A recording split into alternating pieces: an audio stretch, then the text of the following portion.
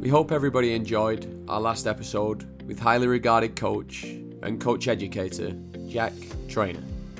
As always, we pride ourselves on having a wide variety of guests from different fields to sprinkle their wisdom and knowledge to help you become even better at what it is you do. With the appointment of Graham Potter at Chelsea after his rapid rise as a coach, one thing that may be overlooked is that he has degrees in social sciences, leadership, and emotional intelligence.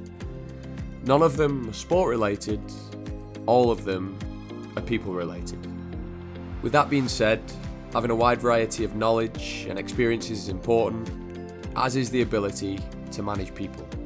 Our guest today is highly qualified in managing and communicating. So here is a snippet of what to expect today. A lot of the time people aren't comfortable with confrontation, so we avoid it. And we avoid it by either telling a white lie, or we avoid dealing with this with whatever the difficult issue is. But it's kind of recognising for me that confrontation doesn't have to be confrontational. You know, you can say, and when I talk about confrontation, I'm not talking about kind of aggressive face-to-face confrontation. I'm talking about just saying no, or that's not good enough, and developing that skill to be comfortable with it, and giving those honest feedback to people, and delivering those difficult messages to people honestly. That's how you get to trust. We're excited to welcome experienced hostage negotiator Kevin Taylor onto today's episode. Kevin graduated from the respected FBI hostage negotiation program and was the head of the Greater Manchester Hostage Negotiation Unit. He has since founded Crimson Peak, doing motivational talks, personal coaching sessions, and delivering skill-based workshops and immersive training events. So listen, Kev, the first question that we ask every single guest is, to us, gold dust is sprinkling particles of knowledge to help people for the greater good. What does gold dust mean to you? It's a good question. I suppose gold dust for me is that rare thing. Is those rare things that enhance your life, enhance your knowledge, those things that aren't just readily available.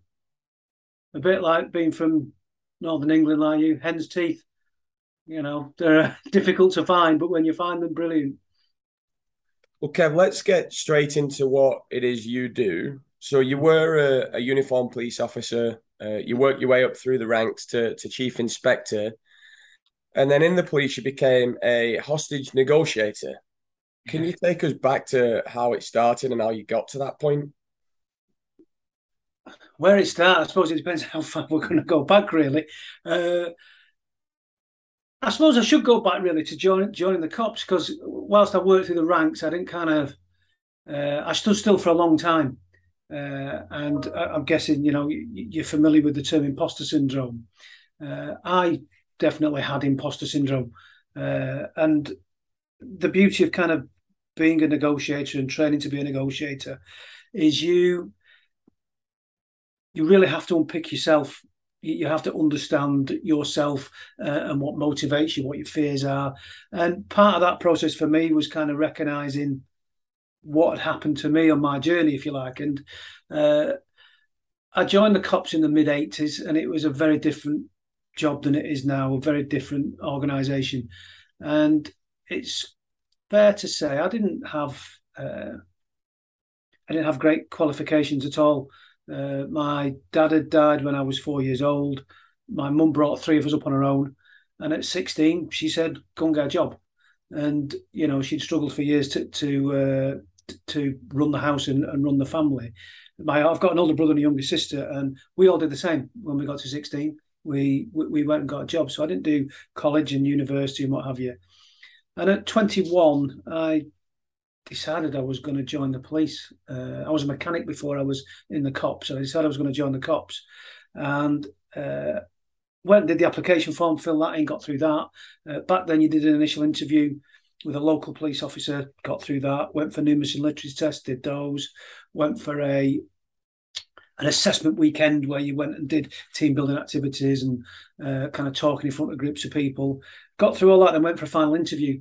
And it was the final interview really where, for me, the damage was done. And it came in the form of there was 3 people on the panel, Chief Inspector in the middle, and 2 other people on the interview panel. And right towards the end of the interview, the guy in the middle said, "Why have you never furthered your education?" And I said, "Well, I work 6 days a week," which I did. At the time, I did quite a bit of martial arts. So I sort of trained 3-4 times a week. And at the weekends, I got with my mates. And I remember the 2 on the outside having a little smile and a chuckle to themselves at my response. But the guy in the middle took exception to it and absolutely destroyed me. That I wasn't clever enough, that people like me shouldn't be in the job. If it was up to him, I wouldn't have got as far as I've got. I shouldn't be sat in front of him now. And it really just kind of went on and on to the fact that people get ahead of steam. He'd got himself going, and he got to the point where he threw his pen on the counter, on the desk, should I say, and said, "In fact, I don't know what to do with you. Get out and wait outside while I decide."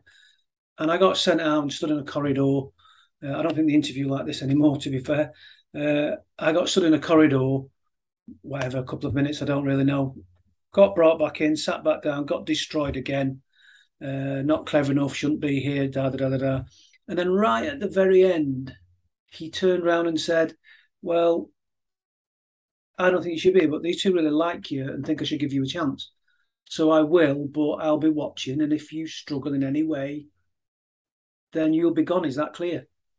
And that was genuinely my welcome to the police. You've done a great job. And at the time, I didn't kind of realise the damage that I'd done until 2 years. I've done my probationary period in the cops for 2 years. Then you sit down with Sergeant, who's the next rank up, to have an appraisal. And the sergeant, who was my boss at the time, said, "Do you know what, Kev?" He says, "Take your exams. You're a switched on lad. You could go find this job." And I said, "No, I'm okay. I want to carry on doing what I'm doing, learn the job." Da, da, da, da, da. At the time, response policing, the model that's used in the UK, response policing wasn't a thing. It was kind of, as a cop, you did kind of everything. And then there was one van called the 01 van, which was double crewed and went to kind of higher risk incidents, if you like. And it was called the 01. So I said, "I want to do the 01. Following year, take your exams. I want to do the 01. Following year, I've just started on 01. Following year, take your exams. I've just changed shift." And year after year after year, I put off going for promotion. I went on traffic as a traffic cop. And even there, take your exams. I'm going to do accident investigation. And the reality of it wasn't I wanted to do 01. I wanted to change shift. I wanted to do traffic. There's always a voice in my head going, "Remember, you won't pass your exams, you're not clever enough." And it's that damage that poor leadership, I'm going to put it like that, poor leadership does to people. And I'm convinced that the guy there thought he was giving me a motivational speech without recognising the damage that it had actually done. And then when I was on traffic, I got involved in a pursuit of the stolen vehicle. 99% of the time, when a stolen vehicle either crashes or they abandon it, they run off. And then you switch off, jump out. Traffic cops are usually good for about 50 metres. Then we need a police dog to take over. So as we pull up, the doors open on this car and I switch off. I've got a colleague with me who's come on traffic on an attachment, come out with Lucky Kev to see what traffic officers do of a night time. And instead of running off, the driver ran to the back of the car. The boot was on its way up, and he pulled out a military automatic shotgun, racked one into the chamber, ran at the car door. We're going nowhere because I've already switched off.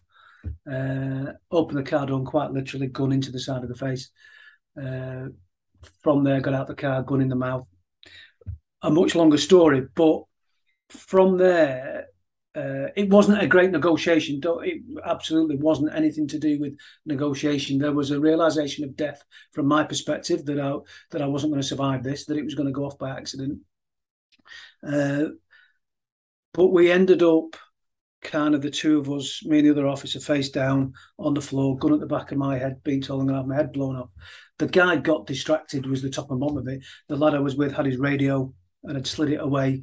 That had distracted the guy, and he ended up just in between the two of us. And that for me is the only thing that kind of saved us that night.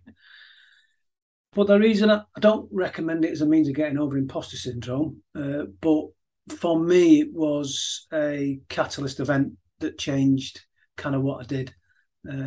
I took my exams, having been action planned by my wife to take my promotion exams. Her rationale being, I'm at least one step away from the danger, if you like. And from there, moved into the City of Manchester. And from when I was in the City of Manchester, I got introduced to the negotiator team through one of my bosses. Had an interview with them, got invited onto the team. And from there, kind of really found my niche in the job, something I absolutely loved doing. And I recognise that the skills I learned as a negotiator, I used as a leader. You know, they're the same skills, the ability to motivate people, the ability to bring people with you, and to get people to do things that they're a bit uncomfortable doing. And as a negotiator, that's what you do. You build relationships with people quickly, and to the point where you can influence them, change their behaviour to do things that they may be a little bit uncomfortable doing. So, for having made the rank of sergeant, I moved fairly quickly to inspector and ran an intelligence unit for the city centre, and then moved around different departments, and eventually was chief inspector for a while before finishing. In a nutshell. Sorry, that went on for a bit then, didn't it? Well, we could sit in and listen to those stories, to be honest, mate. I think the important part of it is it's the learning lessons that I guess the hidden school, where when you're sat in front of people for that first initial interview, Kev, you sat there and there's two people on the end, one guy in the middle, and you can either sink or crack on. And you know, there may be a thank you in there for him, because that's maybe spurring you on to become an hostage negotiator and a successful one at that.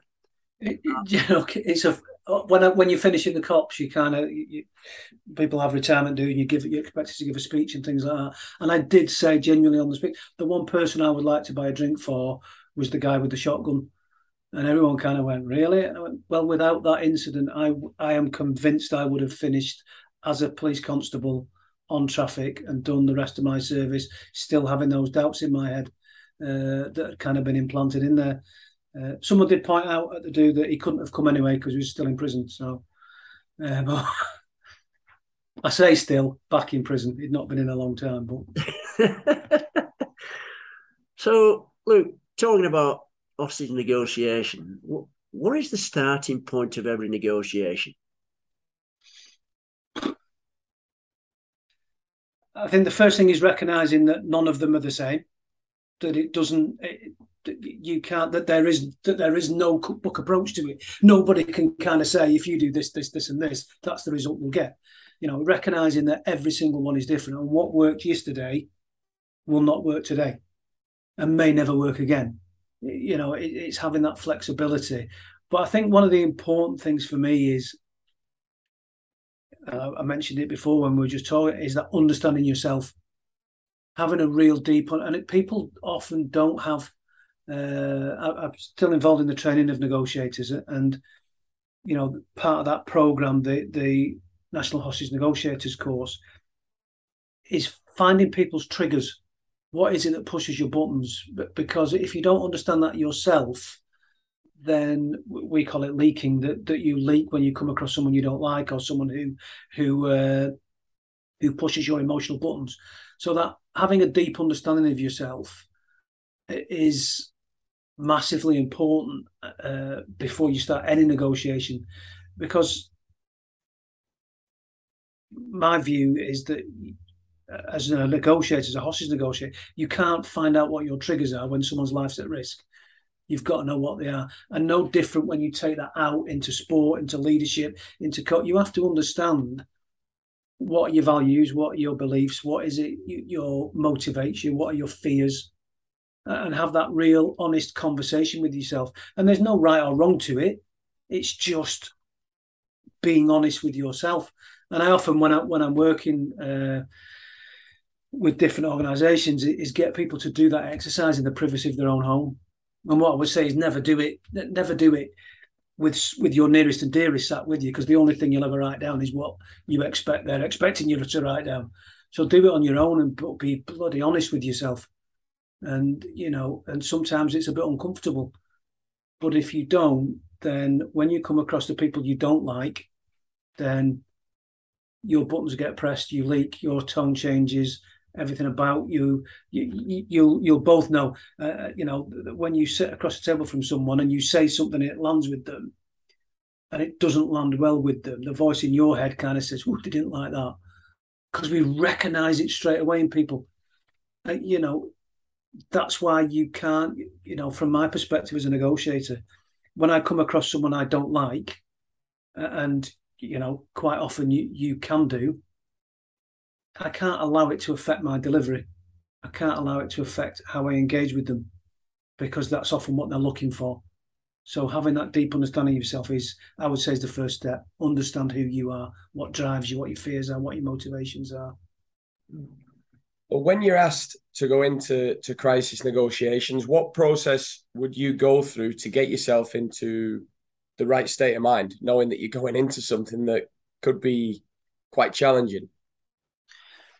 I think the first thing is get the adrenaline under control, because you get a massive hit when you get that phone call in the middle of the night, or you get it's not always the middle of the night. You can be in the office and the phone rings, but when you get that phone call to say you're required to turn out, as you said, David, you're going into a life at risk situation, and there's a huge amount of pressure on being responsible for that. So settle the adrenaline down first is one of the things I would always take the brief and then get control of myself, and refreshing my head very quickly. Just run over the skills. And when I say refresh, one of the things we in the negotiation, we talk about practice, and make sure it's no good if you've not deployed for a month. When you get that phone call, start thinking, okay, so what were those skills that I was taught again?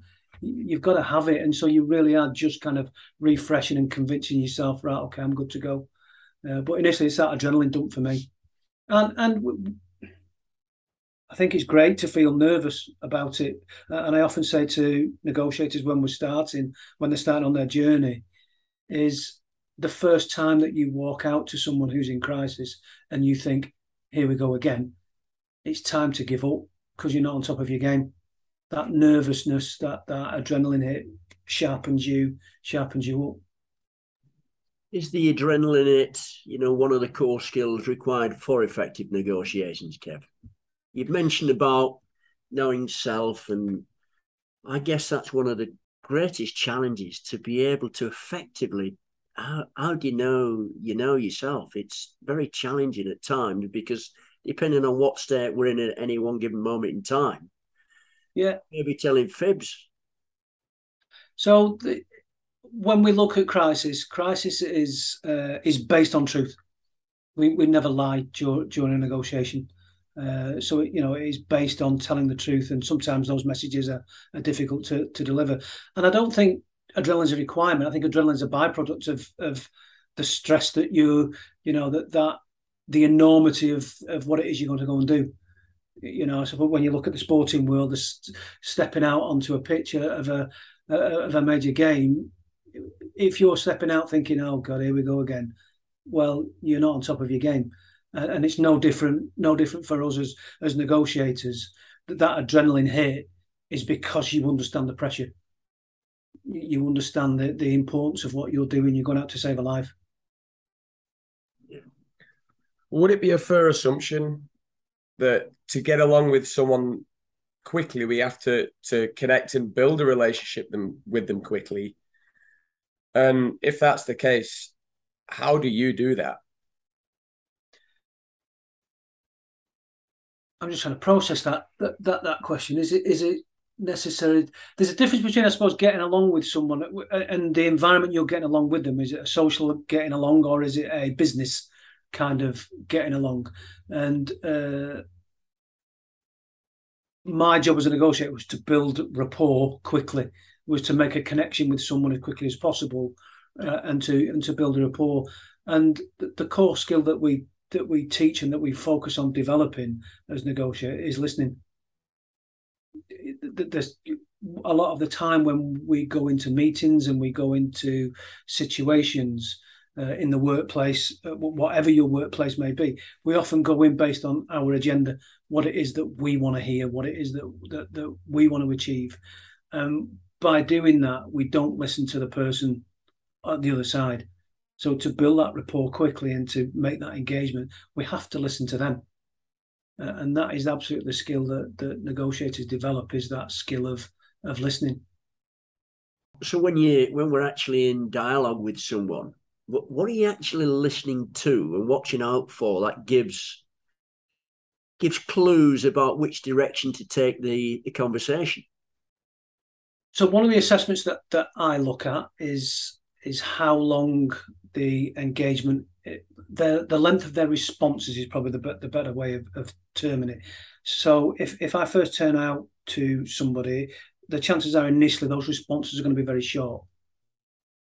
A marker for me is if those responses become longer, then I know I've got them engaged and I know that they're engaged and talking to me. Conversely, you've also got to be aware of when they've started short, they've become quite lengthy conversations that you're having, and then they start to drop back off again. It's that kind of engagement back to disengaging, and kind of registering those things as you go along. But we're also looking for energy, the energy with which somebody speaks, the tone, the pace. When things are important to somebody, they speak quickly, their pace picks up and their energy picks up, and it's recognizing those changes in people's language. And again, not just in my world, in any environment, when you're in business or when you're coaching people, you can tell the energy level, the interest for them. So we're looking for the things that are interesting for them, and when they drop off, when their tone drops and their whole kind of demeanor starts to drop down, that disengagement. So you're constantly, one thing to remember, which I get is different for a lot of people in business, is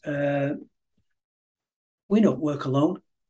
You may be on your own for a period of time while your coach, your support is going to do something else, to get some advice or give updates and things like that. But we don't work alone, because we all naturally tune things in and out.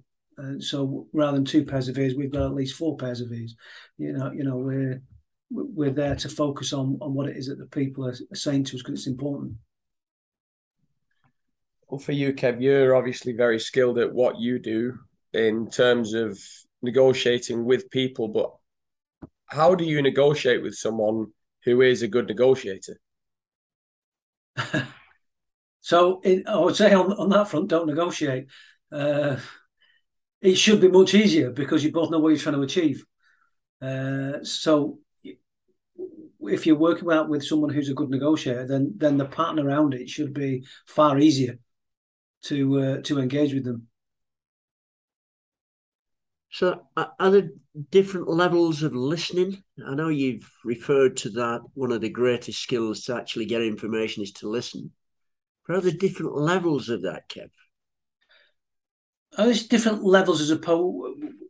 I often talk about level 1 and level 2, but that level 1 is kind of more around communication as opposed to listening. Listening becomes a different level when you engage and focus, and that's the difference. Is the energy you're putting in to focusing on the other person.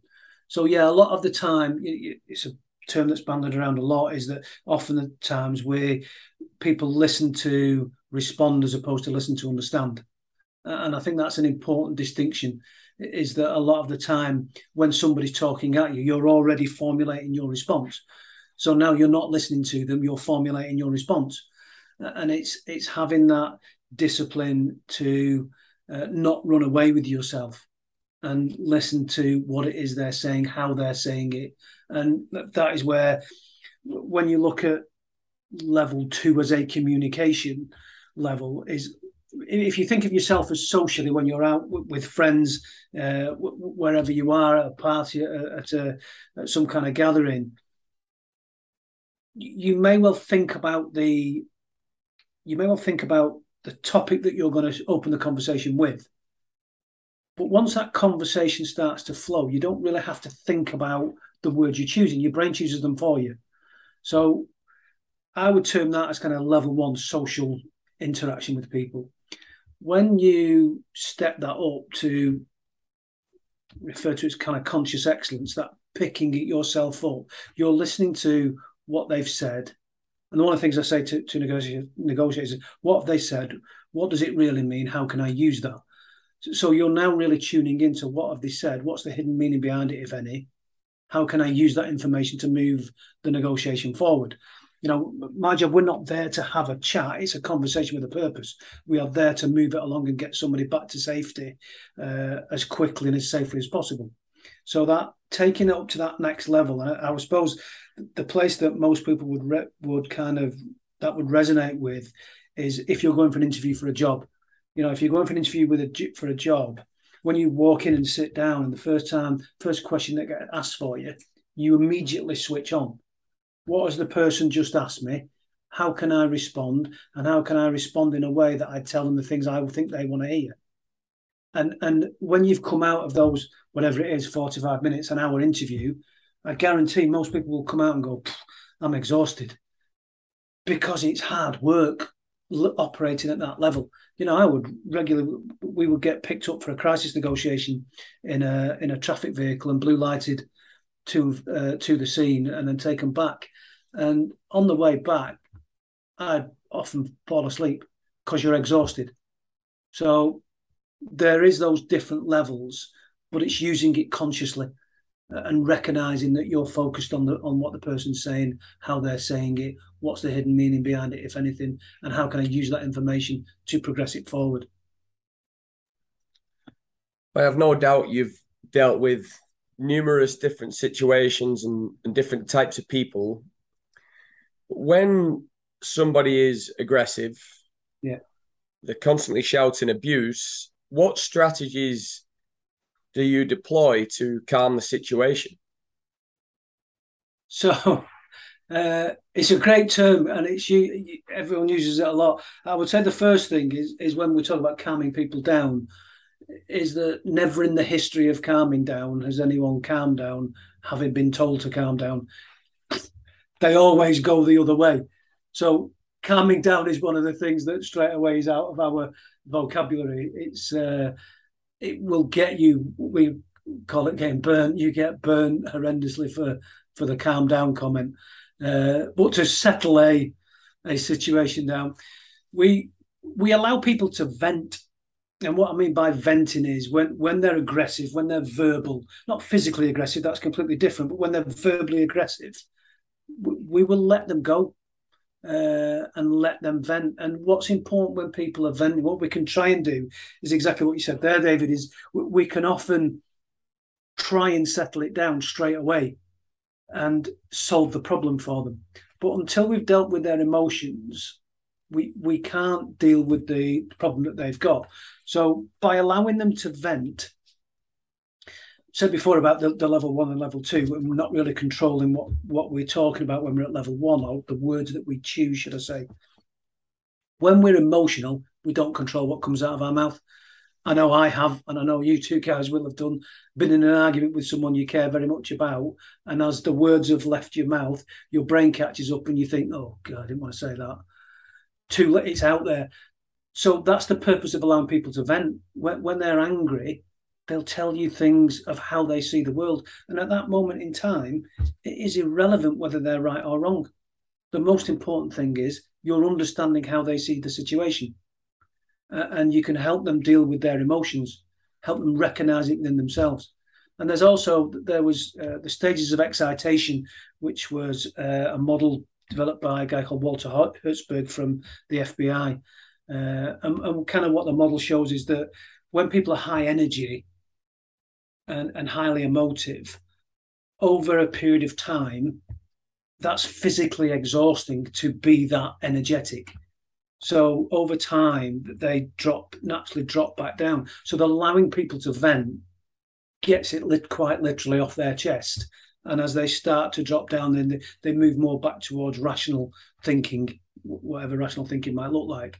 But that energy drops off and you can then engage with them.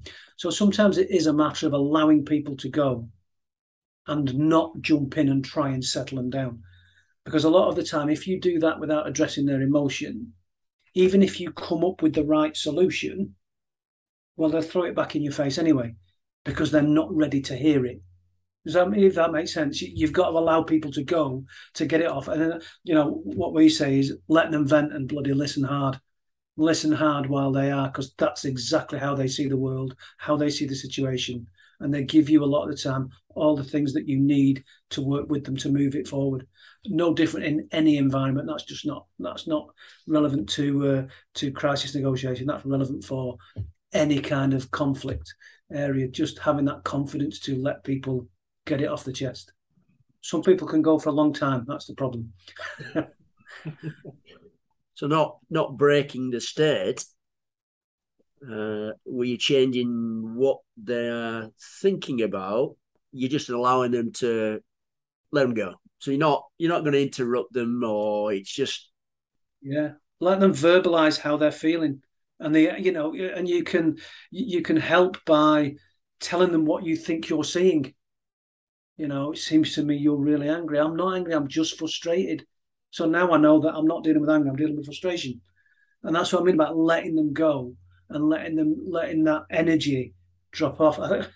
The analogy I kind of always use is for anyone who's got kids, you'll know you can only shout at them for too long before it gets exhausted and you go, right, you're grounded, get to your room, because it exhausts you. And you flip that the other way, you're letting people go. And like I say, doesn't matter whether they're right or wrong. You can listen to them and think, well, you've got that completely wrong. Doesn't matter at that moment in time. Because if you try and correct them, it's just going to escalate. So let them go, and then you can come back in and once you've dealt with those emotions. You go to a crisis situation, what would be perceived to be a crisis situation, you turn up. Have there been any times where you've actually effectively not needed to negotiate? God, yeah. Anything needed to be done? Yeah. Yes, I remember I deployed out to one guy who was in a dangerous position, and early hours of the morning, literally, no one was speaking to him. I got there, flat roof, managed to get onto the roof, and literally said, "Like you step." Part of that settling the adrenaline down, as we talked about before, is I had a response that I would use and vary depending on the situation I was in, but it was a response I knew I could deliver confidently under pressure. Because what happens is, on the way to an incident, you can work through in your head how you're going to open, what your opening is going to be, what your introduction is going to be, and it sounds brilliant inside your own head. But then when you walk out and you see where they are, and the adrenaline hits you, and your vocal cords tighten up because you're nervous, and your voice comes out squeaky, and your brilliant line comes out all over the place, it's not very convincing for the person that's in crisis. So I had a line that I would use that I knew I could deliver confidently. And, my part of that introduction for me was, why don't you step down and we'll go and talk about it over here? And I said that to this guy who went, right, okay, and came down. And, when we talked it through, and I said, why you come down? He said, well, I just thought I should stay here as no one was talking to me. Right, great. From that point on, one of the first questions I always asked when I got a call was, has anyone asked them to come down yet? And you would be surprised how many times you got a phone call to say, thanks, Kev, you can cancel. And that isn't demeaning anybody that's in crisis. Sometimes it just needs that person to say, why don't you come and talk about it over here? And I think for me, it's a huge lesson around, don't negotiate if you don't have to. And that's just not just my world, your world as well. A lot of the time, we put ourselves in a negotiation because we think we're in one, because we go with a mindset of, this is going to be a difficult conversation, this is going to be challenging. So we put ourselves in that situation. We listen for it. We listen for that disagreement. When we listen for it, we hear it. So now we've just entered into a negotiation that we didn't need to be in. So for me, there is absolutely that need to go with an open mind and not go there full of assumptions. That was the final word. I was going to ask you that, to be honest. So we go in there with an assumption. That can be dangerous. It can take us off on a different journey, a journey we ordinarily didn't really need to be in. Absolutely. And I think the other side of it as well, Keith, from that is, particularly in work environments, is, and I kind of likened it to taking over a team. And, over the years in the cops, I moved into different teams, and you always kind of get a brief around the team that you're going into. And what you get is, right, you need to watch Keith. He's a bit of a nightmare. David's a good lad, do everything. And you get this brief of who the individuals are. But all you're getting is the other person's values and beliefs and their relationship that they had with those individuals. And sometimes we can go in and it sets, as you say, it sets our assumptions, sets our mindset that, so my initial interaction with you is different than it would be if I went in open-minded. And, I think there is a huge danger with that, and particularly in my world of going in with assumptions, because it can lead you down a path that you really didn't want to go. And really all I wanted to know was, in a crisis situation, was what's the name if we know it? Have they said anything? Have they asked for anything? Anything else is other people's viewpoint on what's going on, what the situation is, and that can be dangerous. What strategies do you have in your toolbox that will help our listeners influence whether it's players, colleagues, or peer group with integrity, and get those people on board quickly? Listen to them, treat them as individuals, and recognise that everybody needs something different. It's like the guy I mentioned before who came down straight away. That line that I would use that ended with, "Why don't you come down and talk about it?" had never worked before that day, and it never worked again afterwards. But for that one individual, that was what they needed. But a lot of the time, particularly from a leadership perspective, we deal with everyone as a collective, as a team. But they're not. They're all individuals, and they will all need something different. And a lot of the time, it's my way or the highway. Well, if you've approached it in a wrong way for someone who needs something different, it'll be the highway. To motivate people, you need to understand them as an individual and what they individually need. And a lot of the time, we treat everyone as a collective, and that is hard work to understand everybody. A lot of the time, people get promoted because they're good at what they do as a day job, and then they become responsible for people. Being responsible for people and being a leader is a completely different skill set than what your day job is. And it's kind of recognizing that leadership and working in teams is hard work and takes effort. And that ability to understand people, to understand what each individual's motivations are, and adjust your communication style to what they need is what engages people very quickly. People want to be seen as individuals and treated as individuals and respected and valued. And if you do that with people, you get them on board very quickly. So when someone says, "Hey, listen, trust me on this," how do you gain trust with someone who doesn't even know you? Yeah. Do you know what, Keith? And I think it's a line that's overused. You need to trust me on this. Nobody needs to trust anybody. Trust has to be earned.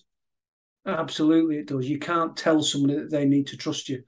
It comes from that relationship and their willingness to trust you.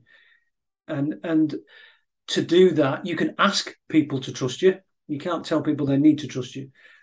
But trust works on different levels. Trust works on, do they trust you as an individual? And are you individually capable of doing what you've said you can do? And when you look at it from an organisational perspective, what's the reputation of the organisation? Is that trusted?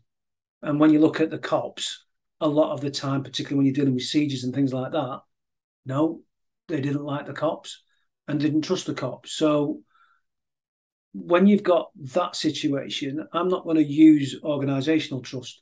I'm going to look at them getting to trust me as an individual. And a lot of the time, you'll get people saying, "Oh, you're okay, you." Well, I can live with that because I'm building up towards that trust. What I would say with trust is that it's a constant. When trust is gone, it's gone.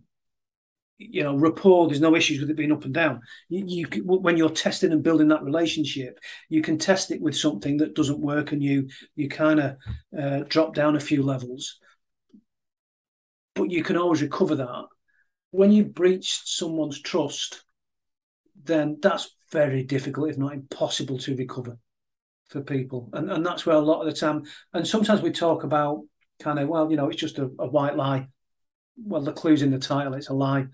If you get caught in a lie, then the trust is gone. And that's where relationships start to erode. People would, my experience, personal experiences, people would much rather be given a difficult message truthfully than lied to make it softer for them, and then find out later on that actually you didn't tell them the truth. And that is people being, I suppose it's one of the challenges that, whether it be in sport, whether it be in business or my world, one of the challenges is being comfortable with confrontation. And a lot of the time, people aren't comfortable with confrontation. So we avoid it, and we avoid it by either telling a white lie, or we avoid dealing with this with whatever the difficult issue is. But it's kind of recognizing for me that confrontation doesn't have to be confrontational. You can say, and when I talk about confrontation, I'm not talking about kind of aggressive face-to-face confrontation. I'm talking about just saying no, or that's not good enough, and developing that skill to be comfortable with it, and giving those honest feedback to people, and delivering those difficult messages to people honestly. That's how you get to trust. And sometimes you have got to flex your style to what the individual needs. What lets you know during negotiations then that things are not working, that it's not going right? That's a great question, that, David, and it's something we can become blind to. As I said, we don't work alone as negotiators, and when you're in the moment, you can become blind to how successful you're being. And we have a team leader or a coordinator that sits outside that would look in to be gauging whether things are working, and if they're not, rotating team members and having that external view. Constantly assessing for me is the level of engagement, as I said before. If those responses have now dropped off and they're no longer speaking to me, then I'm struggling to engage with that person. Self-awareness, again, sometimes you have to recognize that you're not the right person for the job, that I'm not the right person to engage with it, and I need somebody else in. And sometimes we are blind to that because we're focused on achieving what we want to achieve, when all we're doing is banging our head against the wall. Having that step back and understand, or an external voice to tell you that we need to rotate, this isn't working. I think about, I remember dealing with a siege with a young guy who was in an address, and I was the coordinator, so listening in, and the negotiators were doing a great job, but nothing was working. It wasn't progressing forward, and they'd been at it for a couple of hours, and we were getting absolutely nowhere. And at that point, my conversation with the incident commander is, you need to start looking at your tactical plans, because we haven't got any engagement. And it's having that understanding that it doesn't always work, that sometimes some relationships won't work for whatever reason, and being willing to step away from it. So on occasions, I would imagine, if you're after buying something for yourself, it'd be an interesting conversation to convince yourself that you need to buy something. Huh? How do you negotiate with yourself? I do I do enjoy buying a car, I've got to say. I like that engagement with the sales people. But yeah, negotiating with yourself, that's a good one. I always win. So I suppose it depends on which side you're looking at it. Half of me wins, half of me loses. But I've been married for 30 years, so I don't know whether that makes me a good negotiator or my wife a better negotiator. I'm still working that one out at the moment. So, Kev, in terms of conclusions of a hostage crisis, so you get your job done, you do what's needed. What's the process afterwards for you and your team? First thing we do a hot debrief straight after the incident, and I really believe it's one of the strengths of what we do as a team. We debrief no matter the result. So positive, negative, doesn't matter. It gets debriefed completely. Because there's a lot of the time, and I've noticed this as I've kind of come out of the law enforcement world and into the corporate world, is that if something goes wrong, if we lose a client or whatever, then it gets poured over forensically. And there's often an appetite of someone's head must roll. And what that breed of there's no room for error isn't conducive to people developing themselves. People make mistakes, absolutely make mistakes. Sometimes things don't work for whatever reason. But when things go right, it's a pat on the back, crack on, next job. And oftentimes we never debrief when it goes well, when something's gone well, and look at why did it go well? What was the team makeup? Was it something we said? Was it something we'd said earlier? Was it absolutely nothing to do with us? And having that understanding of self-development of when things go well is what negotiator teams throughout the world do really well. It is debrief constantly. Why did it work? What had we done? What was the team makeup? What was the tipping point for it? What was the makeup of the team? Was it something we'd said? Was it something we'd planted earlier and it's just developed? And having that real initial brief afterwards and then a more structured one later on. The difficulty is when I've lost a couple of people when I've been negotiating. I lost somebody in a kidnap and somebody during a crisis intervention, and debriefing that and coming to terms with that is part of that journey of understanding yourself, understanding what you did. We record everything, every conversation we have, and pouring back over those and looking at where you could have improved, what went well, what worked, what didn't work is a huge part of what we do as negotiators. But we deal with life and death, and having, we're supported by counsellors and welfare teams if we have an incident that doesn't work out. But we also have it's a very close community of peer debriefs and things like that. And you have to, when you work in a stressful environment, no matter what it is, forget being in my world, no matter what, you have to have your outs. You have to have your ability to debrief yourself, to vent, to get it out there. After the shotgun incident, I had welfare support came round, and at the time when I joined the cops, you saw welfare support if you had a drink problem, you were getting divorced, or a gambling problem. Other than that, you never went. And I was very much in that mindset of I'm not going to welfare. And fortunately for me, my boss at the time said, "Yes, you are. It's an order." And I thank them for that, because the welfare was absolutely superb. And, and in the cops now, that mentality has changed completely, and everyone kind of recognises the benefit of having that external support. But the guy who came to see me really kind of nailed it for me personally, because he knew I was reticent about seeing them, and the way he explained it was, if you think of your brain as being a sponge, he said the first murder you go to, there's a drip drops in your sponge. The first serious assault, the first rape, the first traffic collision, the first robbery, it's drip, drip, drip, drip, drip. And over a period of years, your sponge gets full. And he said, just like a sponge, you need one more drop and it starts to leak. And as soon as it starts to leak, it won't stop until it's been squoze. He said, I'm here to squeeze your sponge so you can take more shit. And it really kind of landed with me that you have to be able to empty your head, no matter what environment you're in. When you work in a stressful environment, you have to be able to offload it. And for me, say I've married 30 years, my wife's fantastic at being my sounding board, of being able to get things off and chat things through.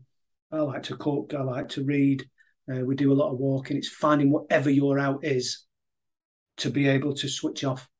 I think it was Ruby Wax that said the human brain is not a computer. It doesn't need charging up. It needs switching off.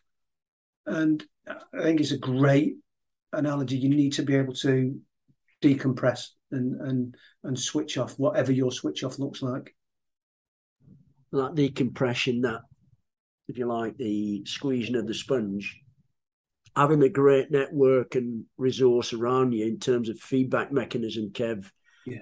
Aligned not just to yourself here, but anyone else in business, the line of work you're doing. I would think that would be pivotal for any success, wherever success looks like or wherever it means.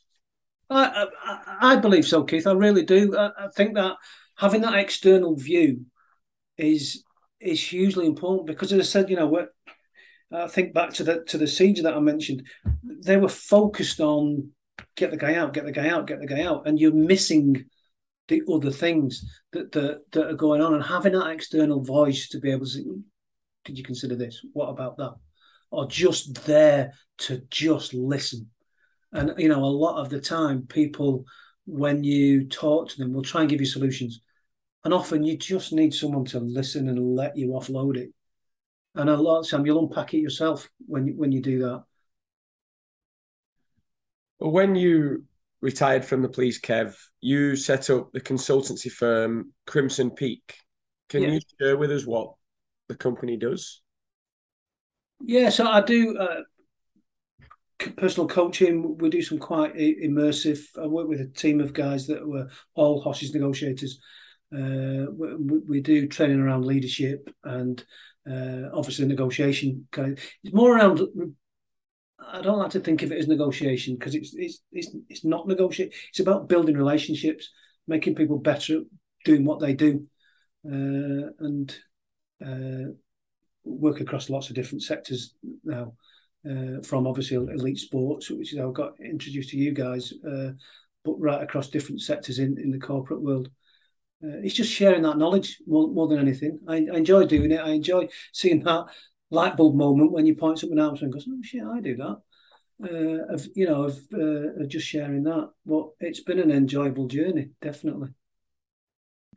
Kev, listen, it's been really, really interesting to have you with us. We thank you. I thank you on behalf of David and myself, and I'm sure the listeners will glean so much information from, if you like, the gold dust information that you've shared with us. So thank you ever so much. Again, we'll make sure that we post how people can contact you if needs be. Thanks ever so much. Thanks, guys. I've enjoyed it. Thanks very much.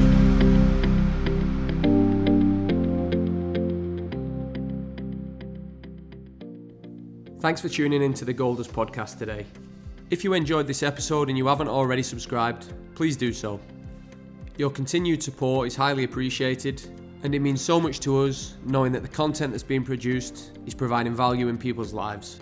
If you would like to know more or get more information from us, you can follow us on Twitter at Gold Dust Podcast, and also you can visit our website at thegolddustcoach.com. Thank you, everybody.